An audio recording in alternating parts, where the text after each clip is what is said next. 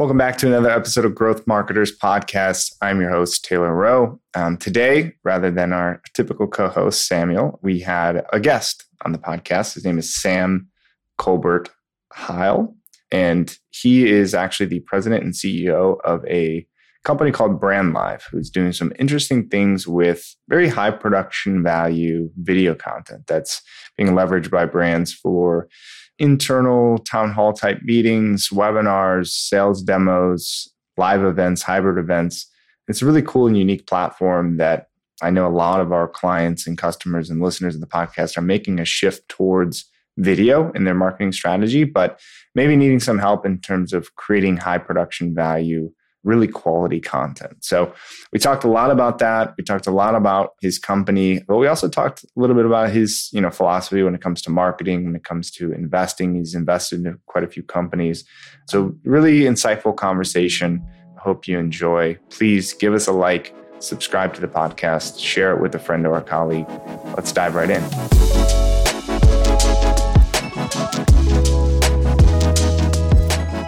All right, welcome back, everybody. We have a guest on our podcast today, Sam Colbert Heil. He is the president and CEO of a company called BrandLive.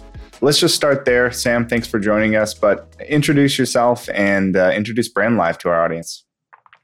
Thank you for having me. Really appreciate it. I am a Philly guy. I grew up in Philadelphia, huge Eagles fan, went to the Sixers games as a kid. And after college, I moved to Los Angeles, and my parents were not pleased with me for making that trek 3,000 miles away. But I resisted coming out of Wharton. I resisted kind of going to New York and the kind of like traditional finance path. And I found myself in LA, in Hollywood, doing traditional software investments in an era that was largely focused on on-premise software and pre-software as a service revenue models, and invested in a little company in Portland called Smarsh. Moved to Portland, Oregon at 24 to help run the company as kind of the number 2 person. Did that for a decade. And in the course of the 2018, 2019 period, got introduced to this little company in Portland called BrandLive. I was on kind of at the board level, and when asked to kind of help them figure out who the next CEO was going to be, I started to kind of dig into the company and the product and realized that the business was really different than I expected. It was kind of started as a live streaming QVC for your brand. In fact, it was Your Brand Live was the website. And so I just thought of it as like a shopping e-commerce kind of concept. Mm-hmm. And when I started to dig in, as I was trying to help them, advise them, figure this out, I saw that the usage of the platform was largely Fortune 500 companies, big brands, big names, Nike among them. And the use cases were largely internal or partner education, where people were using the product to tell their stories or to communicate in a way that was, one to many. And that was not what I expected. It wasn't what the website said. It wasn't honestly what we were discussing in the board meetings.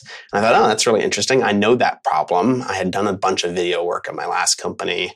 I planned the all hands meetings and a bunch of the big marketing events, was very involved in event marketing. And so I thought, okay, this is something that is ripe for reinvention.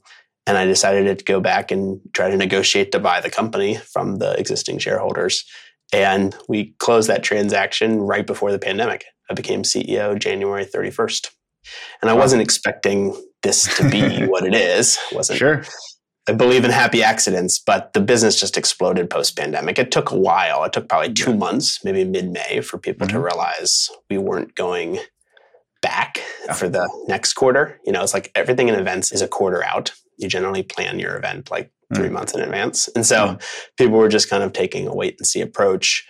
And it was just insanity mid-May forward, where we were trying to really help large companies with this problem of making their virtual meetings and events more interesting, more high production value.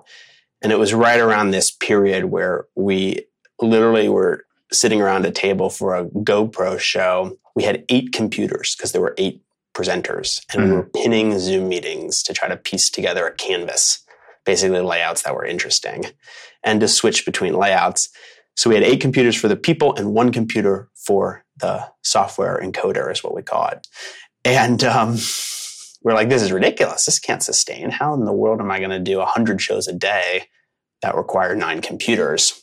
And so we set out to try to build software that took 9 computers down to 1. Creating the content was kind of the original problem set for us. The business started to get more and more traction. We started attracting a ton of other larger types of businesses, multi-level marketing. That got us on the radar of the Biden campaign. We won that account, and the rest of 2020 is a blur. Wow. As we turned the corner to 2021, we started to realize, hey, this virtual event thing, I don't know if this is going to sustain. I don't know if this is something people really care that much about. I mean, you're stuck in your house, so you're forced to watch. But if they're not particularly good, and now you're busier than you've ever been, or at least busier than you were during 2020, do I really want to sit there and watch a boring meeting or event?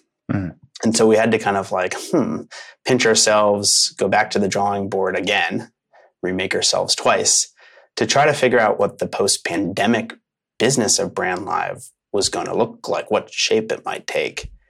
And it was during this period we started to aggregate our best experiences on the platform and realize that the best ones, the best meetings, the best events had nothing to do with the software, chat on the side, polls, all the stuff around the video player, but rather were the in-video experiences intentional, and did they put their energy there? High production value, good cameras, nice lighting. Did it have a story arc? Was there a beginning, middle, and an end? Did it move people? Did it elicit some sort of emotion? Was there energy to it that people would want to be part of or remember? And so we went back to the drawing board and said, okay, if this is the goal, to make great 1-hour experiences, great 30-minute experiences, how are we going to do that? We studied everything in Hollywood we get our hands on, watched the content from masterclass by a bunch of different directors and writers, interviewed a bunch of people, and realized that high frequency content creators are the perfect model because they're also designing programming that's 30 minutes to an hour, the exact length of a meeting. And we studied this for months and kind of came up with the future of BrandLive, which is to bring this concept of a show to reinvent webinars, to reinvent all hands meetings, to reinvent largely pieces of content that happen at companies that are an hour in length, and to do it with the same flair, energy, entertainment, pizzazz that exists in the content we're watching outside of work. Yeah. So it was right around this period TikTok started to take off, right around this period where, we're subscribing to more and more streaming platforms. And it just felt like the stuff we're watching outside of work is interesting and engaging and different and out there, and then works a bunch of boring Zoom meetings. Like, it was really pronounced.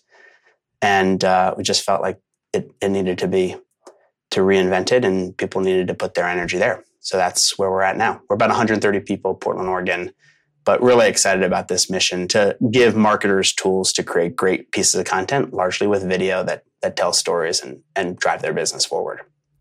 Great. Yeah, it's an amazing story. And as you mentioned, obviously, there's been a lot of shifts since COVID, and some things are here to stay. Some things are permanent. Some things were a little bit of a flash in the pan. And we see, companies like Peloton and whatnot trying to scramble and figure out what's going on. But one thing for sure, and since COVID, there was a lot of virtual events. And then now, in-person events are starting to come back.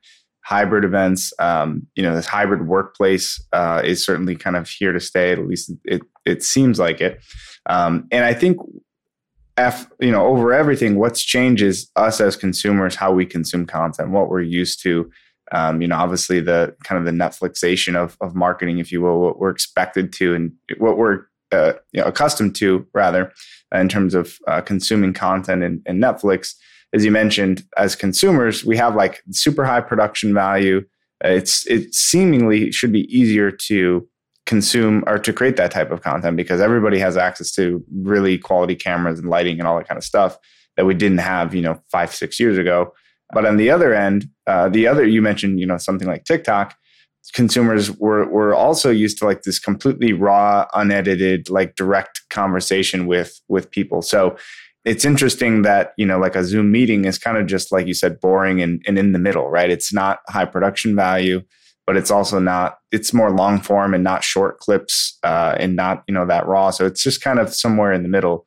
So I'm curious on how you feel marketers are adapting to the actual production piece, right? Because that's really what your platform helps you do, is create something that's of higher value. Like, how are they changing their approach to focusing on the content quality versus the delivery method just being, yes, we know we need to go video, but what type of companies are realizing that they need to focus on the actual quality of that content?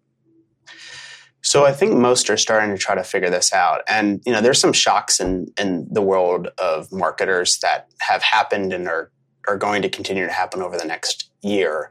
Last summer, Apple and Facebook had their big fight, which changed how people use principally Instagram ads and market using ad programming. And it shifted a lot of the money back towards Google. Mm-hmm. And I think that shock to the market kind of changed, depending on your business, changed how you think about how you allocate marketing dollars.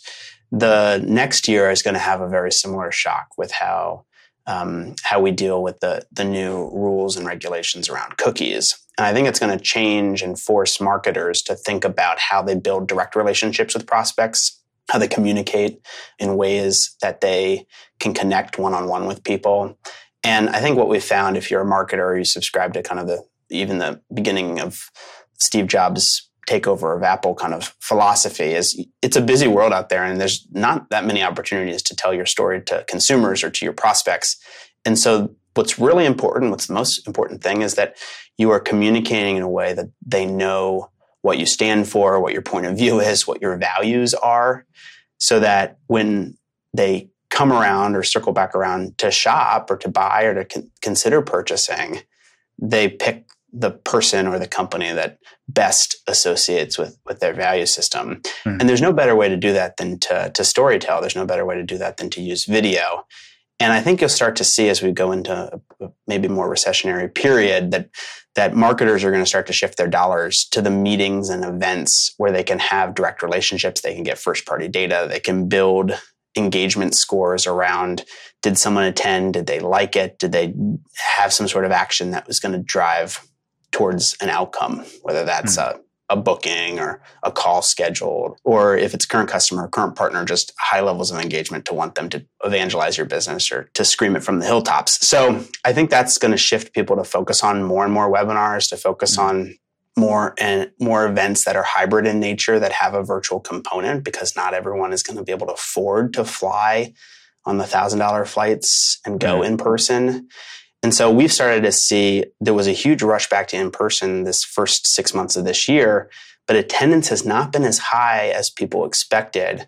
And if attendance stays in that 60 to 70% range, we think marketers should consider adding a virtual component that's more top of funnel, that's much more focused on a larger audience, and make the more in-person experience about connection and getting to know people and less around the content. So it's going to depend on your use case. It's going to depend on what you're planning. But we think that the future of marketing is going to have to use video to capture people's attention and to keep them paying attention. And in order to do that, there's only one thing that really matters, is you have to make it good. You need to make it interesting. You need to make people want to watch it. And that's where we come in, because we've kind of learned the formula. We built out a creative studio to help people. And, we're trying to attack that problem from that perspective, that it's really hard to create. Let's help you and partner with you to teach you how to do this. Yeah. Yeah, I think that's great.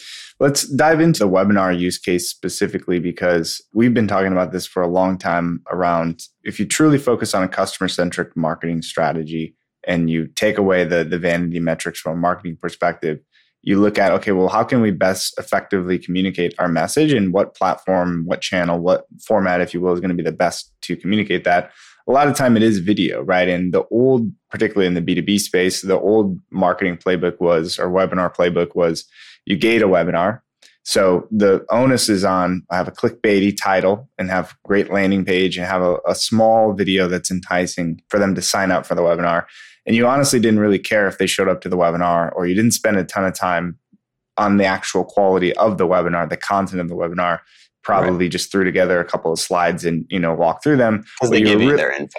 Yeah. And what you really were after was that contact info. And as buyers in the B2B we know those tricks, right? And we know what to expect. And we're hesitant to even fill out that form because you're going to get bombarded with emails and calls from a sales rep who, spent 10 seconds researching you before they called. So a lot of times people are a little bit gun shy with webinar because they're like, oh, webinars are dead, right? Or it doesn't work anymore. As you talked about with events, our webinar attendee rate is down, so tremendously that it's not even worth it for us to put the time in. But where I think they're missing the mark is they're using the old playbook, or they're understanding, okay, we need to ungate this because we need to be buyer centric, but they're missing the whole point of we need to focus on the quality of the content that we're actually creating. And it's the value of what you're talking about, what you're discussing. And I think what you're taking the next step is also the production value, because we need it to be engaging, right? So how are companies using webinars like this and using your platform to produce high production value webinars from a marketing, a lead gen, demand gen perspective that you've been seeing? Totally. And there's a huge trend here. And most people aren't doing this. So I think it's a worthy conversation. The webinar, as you know, is a combination of a web seminar. It is inherently archaic, the term. And because of that, to your point, not only did you gate the content, which isn't a bad idea, right? You make it exclusive. People need to register to get access. I think that's not a bad idea. But the content was largely a single person talking to a camera and some slides. Literally no different than what you'd see on a Zoom. Little head and slides, maybe talking heads, two people on the screen. Nothing thematic, no musical elements, not narrative driven. Basically content that was a sales pitch. And not that good. Certainly not worth rewatching if you missed it live. And so we've attacked the problem similarly to what I sketched out earlier, which is it is largely 30, 45, or 60 minutes. It's the exact length of time of television. And so television, if you have commercial breaks, is 44 minutes. So it's the same length as that format type.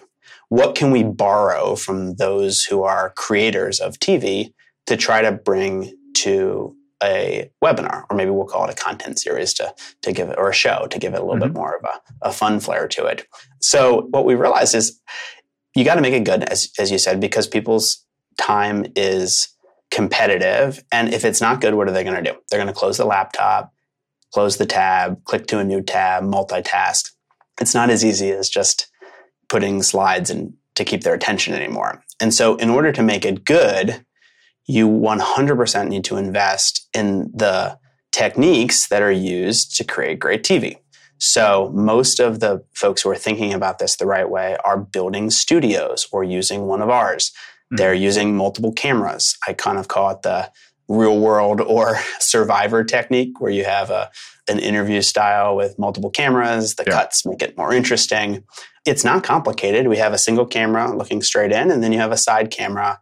We have an iPhone app that allows you to have multiple inputs into our software to allow you to have a two-camera setup. That's if you're doing it live. Yeah. A lot of companies have started pre-recording at least 50 to 75% of the content for the webinar. So it doesn't even have to be the full hour. You can have a very compelling 20 to 30-minute piece of content, take Q&A for 10 minutes, and it's super effective. In fact, we've seen a lot of companies do 15 minutes of programming, 15 minutes of Q&A. And what happens is you force the energy into making the segment, that 5 to 8 minutes of intro value, really good. The executives who are on the show love it. And even better, you can then do that webinar over and over again. So you use the same tactic of gating it to try to create urgency or try to create a deadline to then replay the show the next day, the next week, and half your content is already created. So it makes it much easier for the content creator of the webinar series to rinse and repeat these things to the extent you're targeting customers who are different time zones. Instead of forcing them to wake up in the middle of the night for your webinar, good luck. Just do the webinar the next day. 15 minutes pre-recorded, 15 minutes live with Q&A. Super effective. The hard part's in creating the content. And we're starting to see people really invest here and to think about it as a series. So each show, so to speak, is got a theme to it, or you're doing a webinar series where you're really creating the theme across the entire year. So it depends on your frequency, but a lot of companies are doing bi-weekly webinars, weekly webinars, or monthly webinars.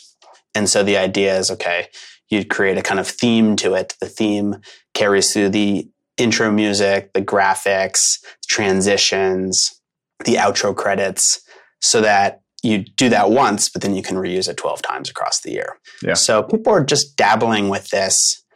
We thought everyone knew how to do this. We also thought our customers had a ton of resource internally who knew how to create great video content.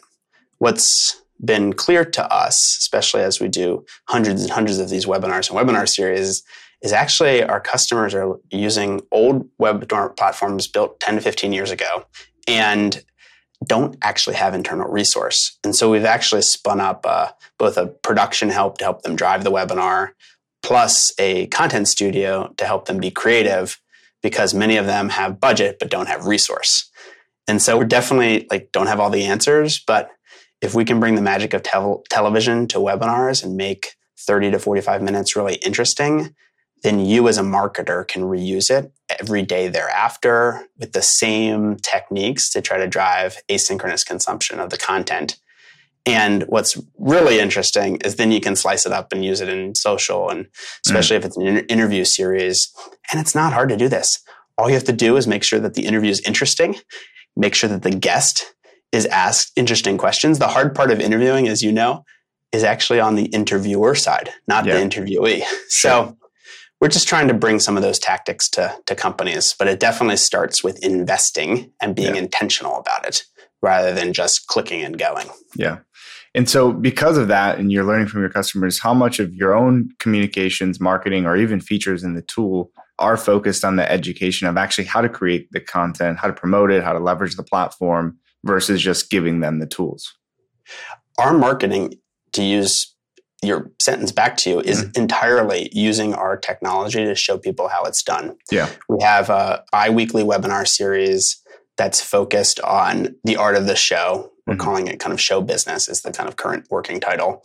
We then have a monthly webinar series that's called Through the Lens, which is the tips and tricks of the trade. It's much more high production value. So it's geared towards internal teams at large companies. Our bigger accounts are big names that most people know. And so often they have internal studio teams. And so the Through the Lens target is a more sophisticated, higher production focused buyer.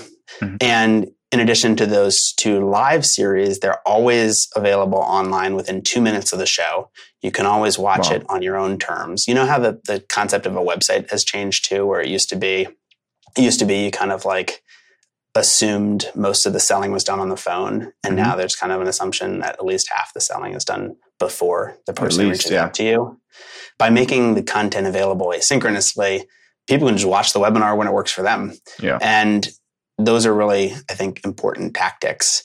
But I do think just as a general frame, we're just kind of exploring the medium and trying to figure it out. So the best way for us to have competitive advantage is to use our own products to try to make them better. Yep. And so a lot of our roadmap is actually shaped by us wanting to do it. I mean, we have a lot of features coming out that are really focused on the process of running a 1-hour show. Everything from the creative board to the Figma style creative board to the run of show editor to using B-roll and video graphics, overlaying the shot instead of using slides and a little head. So everything we're doing is really trying to use our products to teach people how to do this and to continue to learn ourselves to make them better. Yeah, I think it's probably the easiest way, right, to grow is you practice what you preach. You use your own product as your growth mechanism, and then you can learn from what you're trying to accomplish. And you are your own customer, right? Along those lines, I mean, we talk about the shift in sales and the shift in the way people are consuming information and how they're making purchase decisions. Have you seen this platform or this process being used for product demos? You talk about software companies that asynchronous communication and consumption of content to me makes perfect sense for demo. I think it's outrageous that you have to, if you want to see a demo of a product or service, that you would have to schedule a meeting a week out and then talk to a sales rep and go through a qualification process. But I just want to see what it does, how it works. And I love the idea of if you really nail your pitch, right? Why would you try to recreate that every single time when, like you said, you could create a 5-minute portion of that where you talk about the purpose, the direction of the company, what your benefits are, and then take a step back and then do kind of a Q&A session or a live demo at that point. So to me, I think this is a perfect fit for product demos. And I haven't seen anybody do a demo like this. So I'm curious if you've seen any software companies or anybody else do more of a product demo or sales presentation with this. We are definitely seeing a lot of that. And it's for larger accounts. And it doesn't necessarily have to be what you're thinking of, which is kind of a one-to-many broadcast. It's available asynchronously. It can be actually intended for a small sales audience. Yeah. Which I can see that as well as more of an account-based kind of approach. And you're willing to take the time to put in a little more effort towards that. Totally. We have a lot of our large companies, think Fortune 100, where the audience is a very known set of people. Yeah. It doesn't have to be more than 50 people, but you'd be surprised at how big some of the audiences are for big pitches. And I think our vision, of course, is that any 30-minute to 45-minute big meeting, even if it's a pitch, should be delivered in ways that people are moved and that they'll remember. So just take like the Kentucky Derby or even like a charity event. Hey, thanks for listening. Solomon here. Are you frustrated because you're not getting enough inbound leads? You're worried that the leads that you're getting are not qualified? Or maybe you're disappointed in the conversion rate from the leads to customers, right? It's really, really low. Well, I got good news for you. I talk to business owners every single day. You're not alone, all right? Businesses go through this when there's a lack of strategy sometimes. Maybe the approach isn't appropriate for your situation, or sometimes you got all of those things right, but it was just poor execution. I'll tell you what, head over to oneims.com and fill out one of our forms. Talk to one of our consultants. That's all we do. We talk to business owners day in and day out. Share with us your challenges and see if we're a fit, right? See if we can find you a solution to your growing pains. You know, our hope here at OneIMS, and especially with this podcast, is to give you the tools, the technology, the ideas, the strategies, everything we possibly can for you to succeed. All right. So thank you for listening, and let's get back to our topic for the day. Both of those formats, if you think about the television format, have what I would describe as 3 to 4 minute narrative videos, right? They interview the jockey and tell the jockey's childhood story. They don't focus on the jockey's skills, right? It's not about their ability to steer the horse, right? It's about what makes him or her different and what influenced them in their life, how they overcame hardship, how they rose from wherever they grew up to where they are now at the pinnacle of sport. And so those 3 to 4 minute narrative videos are really compelling. They have generally just 2 cameras. It's an intro, and 1 camera straight on. It's a camera on the side on a slider. It's generally got a music track underneath it to make you feel something, and it's got B-roll and video on top. Like, it's super simple as a formula. And so what we're starting to see people do is pre-record more and more of the 3 to 4 minute intro, have the talent, in a company's case, maybe that's the CMO or the CEO or the head of sales. And their time, to your point, is very valuable. Obviously, for like a big pitch, the most important pitch, it makes sense. But we're starting to see them put energy into that 3 to 8 minute pre-recorded intro narrative. It's got to be story driven. People have to understand the beginning, middle, and an end, right? Where the company's come, what they learned. I took this client on, I learned this. I took this client on, I learned this. I realized the problem was this instead of that. Here's where we are now and how we see the world moving forward. This is our perspective. This is why you should believe us. Like, don't just take our word for it. Like, this is why you should partner with us. Those can be delivered in a 4 to 8 minute narrative video better than being done live. And so that's where we're starting to see people put their energy. At a charity event, as I was mentioning, right? You don't get the main paddle raise as a live component only. Every single charity event I've been to, there's a 3 to 4 minute narrative video where you tell that person's story. It's got a music track, it elicits emotion, people are bawling, right? And as a content creator, I just assumed because that's more effective. What I've realized is people do that. Of course, it's effective, but people do that because live communication is really hard and things happen. The story that's supposed to create emotional output is hard to tell. People don't have the same communication skills as everyone else. A lot of people rank public speaking as the number one thing they're scared of in life. And so people stopped doing those call to actions entirely live, not because they were more or less effective, but because the talent couldn't do it. They would break down, they would start crying. And so that's kind of how we're approaching, whether it's a webinar or a big pitch or a moment at work. If you want to put your best foot forward, make that first call to action compelling, memorable, and interesting. And if you do it well and you do it right, which is camera 1, camera 2, music, B-roll, same formula I just mentioned, you can reuse that piece of content in every pitch. And the time that is so valuable, the CEO's time, is then gifted back to her. And it is very effective, especially as we're watching all this video outside of work. It's just time for this to come to work. Yeah. So yes, we are 100% seeing it. And it's a mix of live and pre-recorded content. It's investing in the narrative and the story arc. And that starts with vulnerability. It starts with conflict and hardship. It starts with an insight others don't have. Like those are the core components of great storytelling. And I think any company can do it if they know the formula. Sure. So along those lines, what skill sets does it take internally? What technology does it take internally for somebody to start creating this type of content? Because you mentioned earlier, you assumed that all of your customers would have these resources internally and would know what to do, but that wasn't necessarily the case. So if they were to sign up with BrandLive, let's say, what skill sets do they need? What kind of team would you be looking at to create this type of content? Great question. I mean, honestly, it really depends on the internal resources at the company, how much budget they have, and where they want to spend their time.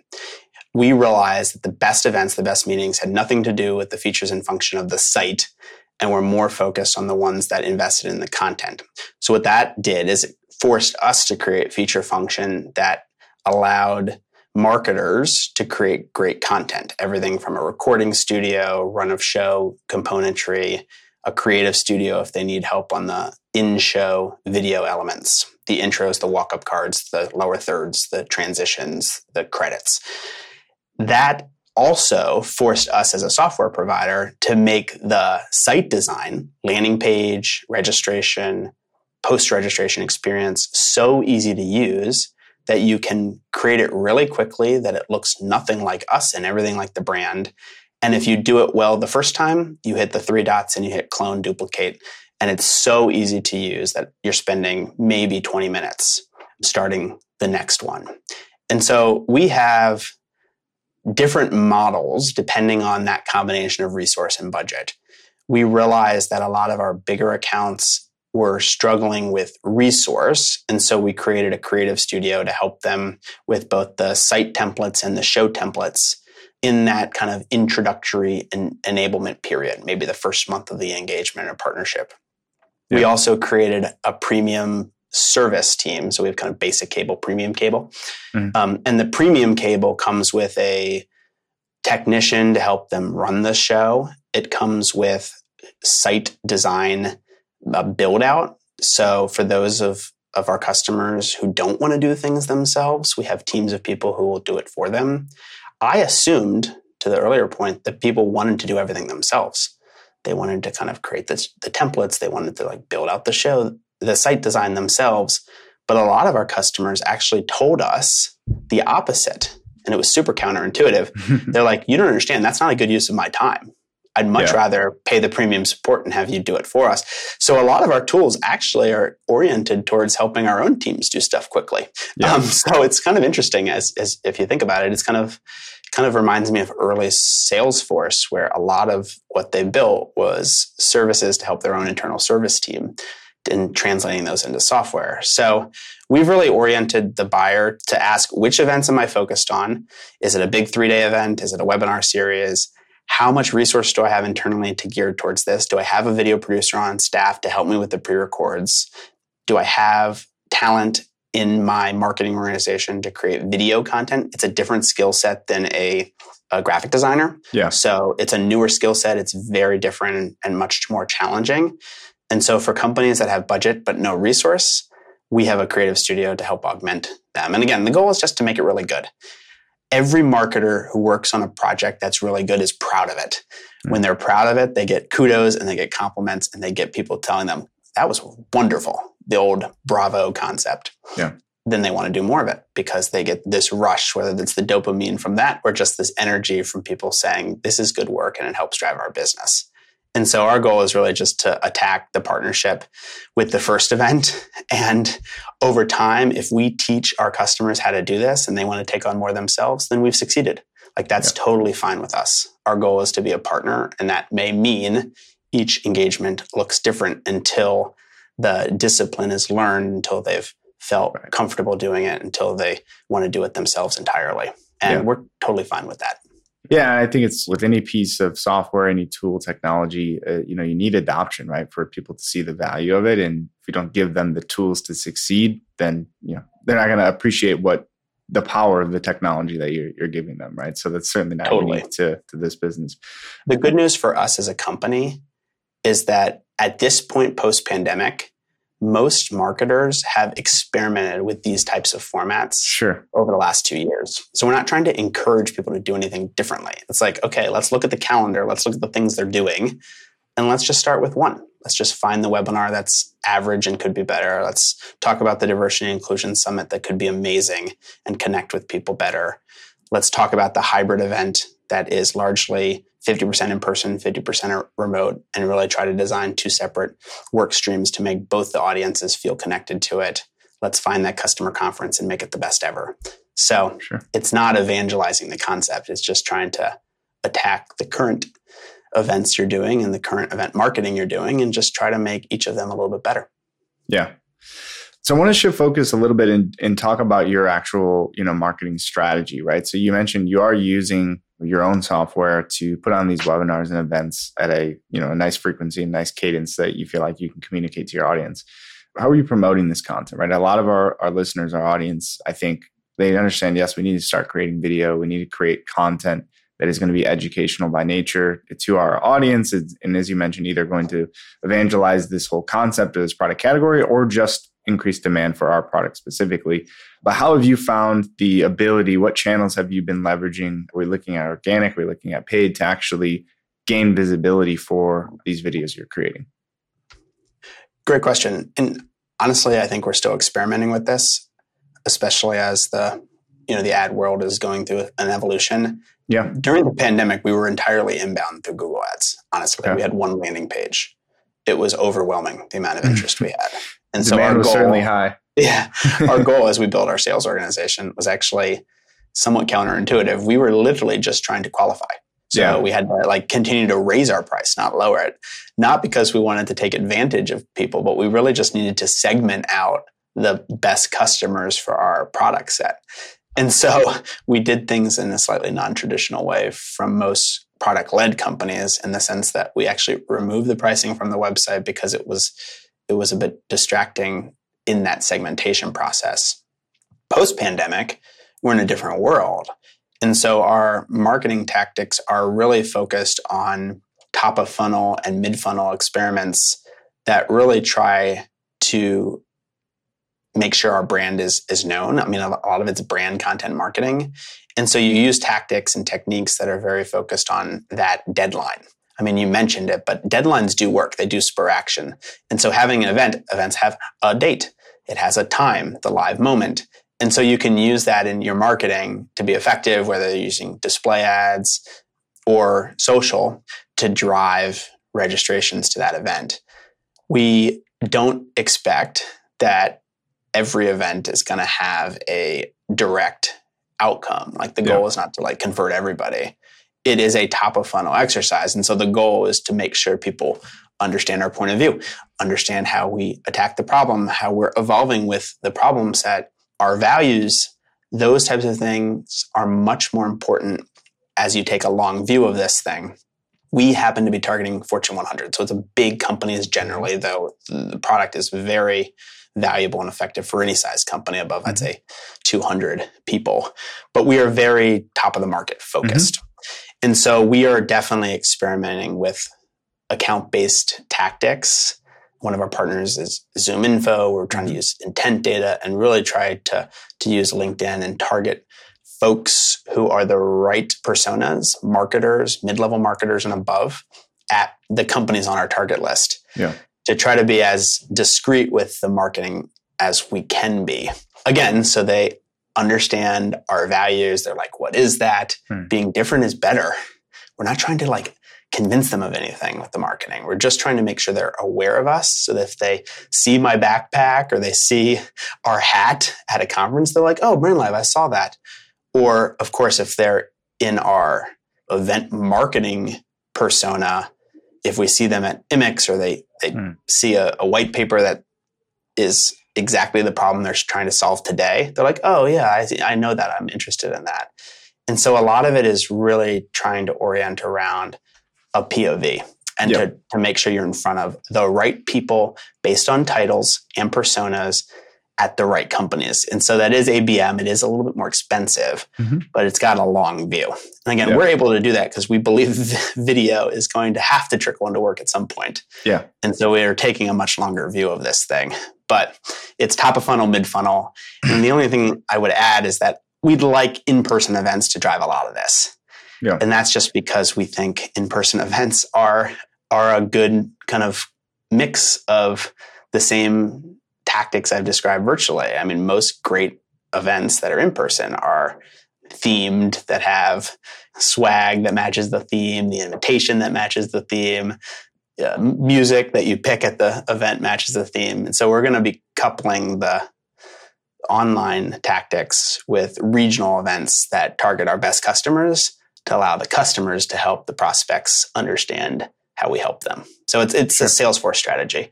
It's little dinners around the country that are kind of more mid-funnel and trying to make sure that people know that we're here to help them. We share their values and we have a point of view of where the world's heading. Yeah. And if we do that well, because our ACV is high enough, right? It's 50,000 plus, then we can spend that kind of money on the top and mid funnel and it be effective. Now, every company is different with different ACVs, different goals, different target audiences. So everything I'm saying may not apply to you, but I think it's the right perspective and the right things to be thinking about.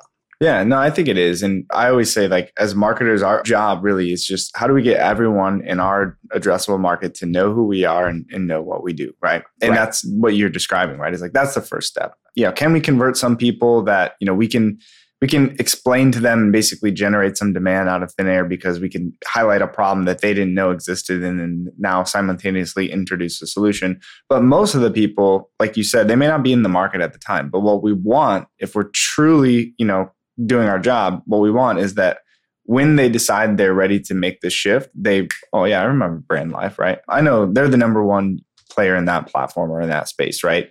And that's how we're going to recoup that money, like you said, that we're willing to invest in the top of the funnel and middle of the funnel. So, yeah, I like that approach. I mean, that's a lot of the customers we work with as well. As average customer value has to be at least 40,000 plus for what our strategies and the way that we approach it to really make sense for them. So, I think that makes sense.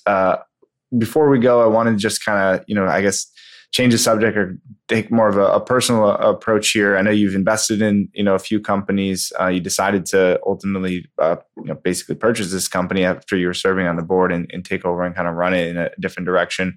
What's one thing that you look for, one thing that you saw in BrandLive that made you, want to be an investor or made you want to, take over the company? So I just came back from the SaaStr conference in San Francisco and I don't know, there may be 180 SaaS companies, and it's definitely an evolving world and things move fast, but it often takes companies a long time to figure stuff out. And so the thing I'm always looking for, and the reason, not necessarily the reason why I was interested in BrandLive, it's maybe a separate conversation, but as an investor, adaptability to me is really important. And it is often personified by the founding team in their attitude and aptitude. I'm listening for and looking for people who have struggled through stuff. Like there's very rarely overnight successes in SaaS. It takes a long period of time. Obviously, Figma sold for $20 billion, and it took them like 6 years to actually get to a point where they actually had a really sustainable, interesting product. I don't think their revenue really picked up until 2 years ago. So I think 2013 to 2022, 9 years, it took a long period of time for them to explode. I use Figma every day, so I love the thing. And I totally understand why Adobe needed to acquire it. But the point I'm trying to make is there are rarely overnight sensations. And so it's important as a founder, as a part of an executive team, to just keep going, to just keep trying things. I subscribe to this notion of happy accidents. It is how companies are built. And there's so many examples, but like Arm & Hammer is a great example. That thing didn't actually take off until Good Housekeeping put out a magazine article that talked about how baking soda was used in household tactics to clean things. Yeah. Like baking soda was just used in baking. It's literally called baking soda. And 100 years later, I think, it took about 100 years, it actually started to like have this crazy growth because of people putting it in their fridges. Lucky Charms is another great one that I like to talk through, which is General Mills had too many Cheerios one year. And so they asked this guy to go figure out how to get rid of the Cheerios. He wasn't trying to create a new cereal. He was trying to solve a 1-year problem, make a cereal that allowed them to reuse the Cheerios. And he went to his grocery store and he shaved off a circus peanut, those orange things. I don't know if you had them growing up. And he put the circus peanuts into the Cheerios. And some marketers like, okay, we got to make the circus peanuts interesting. So they turned them into charms and called it Lucky Charms. Total accident, happy accident, was not intended to be a thing. So I think of that when I think of smaller companies who are trying to figure it out. Give yourself the best way to find those happy accidents, which is adaptability, which is just trying new things, not being afraid to take risks. Yeah. And that all comes down to humans and to people and to their ability to adapt in the face of adversity. And so that's what I look for as an investor. I look to hear people's stories. And if I hear challenge, conflict, we haven't figured it out yet, I generally am more interested, not less. Yeah, and I think that's great advice, and just kind of have to pay attention and look for those opportunities when they arise, because like you said, you never really know what opportunities are going to arise. You don't know what you don't know. And ultimately, if you come across some sort of a challenge, you have to be able to pivot and shift if necessary, if the market calls for it. So maybe a little bit opposite of that, right? And undoubtedly gone through some challenges at BrandLive. What's one piece of advice you wish you had, or one thing you wish you knew going back to when you first took over the company? I mean, we almost ran out of money as the pandemic was starting. I mean, it was down to like $100,000 on the balance sheet. So I definitely subscribe to the notion that we struggled through different parts of the trajectory. Mm-hmm. I would say this: I didn't truly appreciate a very famous Steve Jobs clip, which I've hunted and found and reshared multiple times with people. And it goes something like this: like, everything changes for you as a leader, as an executive, when you realize the rest of the world, including your industry, was made up by people that are no smarter than you. And I kind of wish, as I became a leader and became the CEO, that I was a little bit more suspicious of other successes and realized earlier that maybe the people that are in your competitive space are not necessarily smarter than you. Yeah. And that applies to your investors as well. I mean, most investors have spent their entire career in finance. They've never run a company. They've never led people. And so the same kind of philosophy applies, which is like, your job as a leader is to figure out not just where the world is moving, but to encourage others to share your point of view on where it's moving.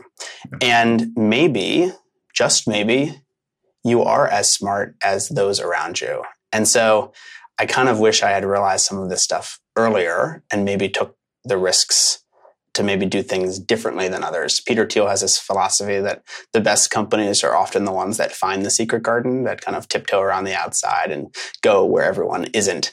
And I kind of wish we were maybe more willing to forego the short term, revenue, and actually like think about the post-pandemic business quicker.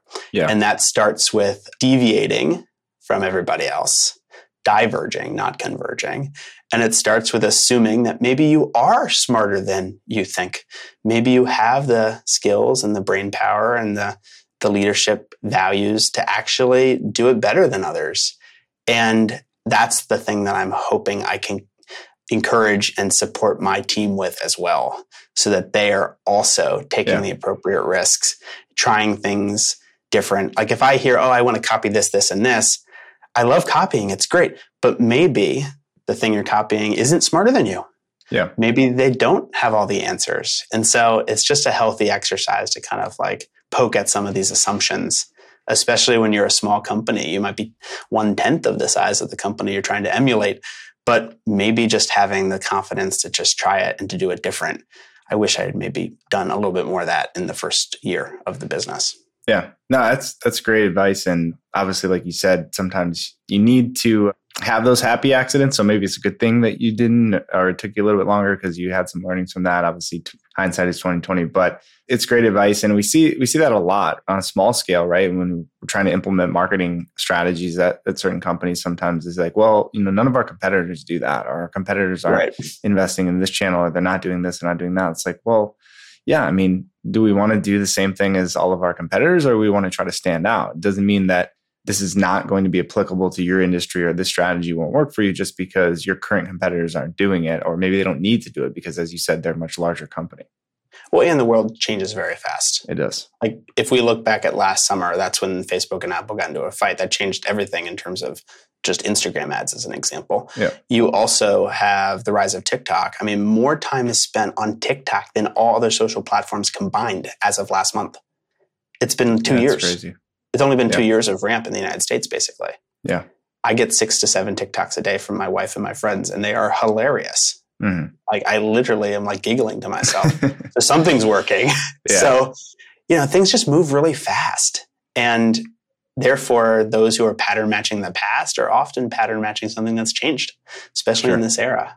So I'm with you, 100% with you there. Yeah, particularly on that when you look at analytics and those type of things, right? And you try to look at trends. Every tool that you're using is only showing historical data. And like you mentioned, everything moves so fast that it's not always a great indicator or predictor of future success by just looking at the past. So yeah, this has been extremely, extremely valuable. Hopefully, to our listeners, you found some value there. Sam, where can any listeners go if they want to learn more about BrandLive or any of the strategies that your team is recommending or implementing for companies?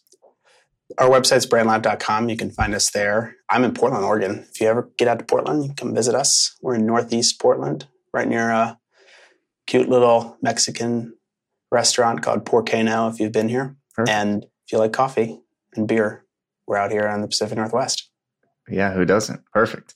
Well, I appreciate you coming on, Sam. And if you're listening here, please give us a like, subscribe, share the podcast with a friend or a colleague who needs to hear some of these messages that we talked about today. And of course, tune in next week for our next episode. All right, so if you enjoyed this episode, here are 5 things that you can do to help us. Number 1, make sure you click that subscribe button so you never miss another show. Number 2, share this with a friend that you know needed to hear this. And 3, leave us a comment. We love hearing your thoughts, your ideas, things that you've learned so others can learn from you. And 4, if you have a topic that you'd like us to cover, let us know so we can put that in our notes and share our insight, all right, for our next episode or the one after that. And finally, you guys, join other growth marketers. Head over to oneims.com and check out all the resources that we have made just for you. I'm talking guides, webinars, blogs, videos, anything that can help you become a growth marketer. All right. So thanks a lot for joining us this week on the Growth Marketers Podcast, and I will see you next time.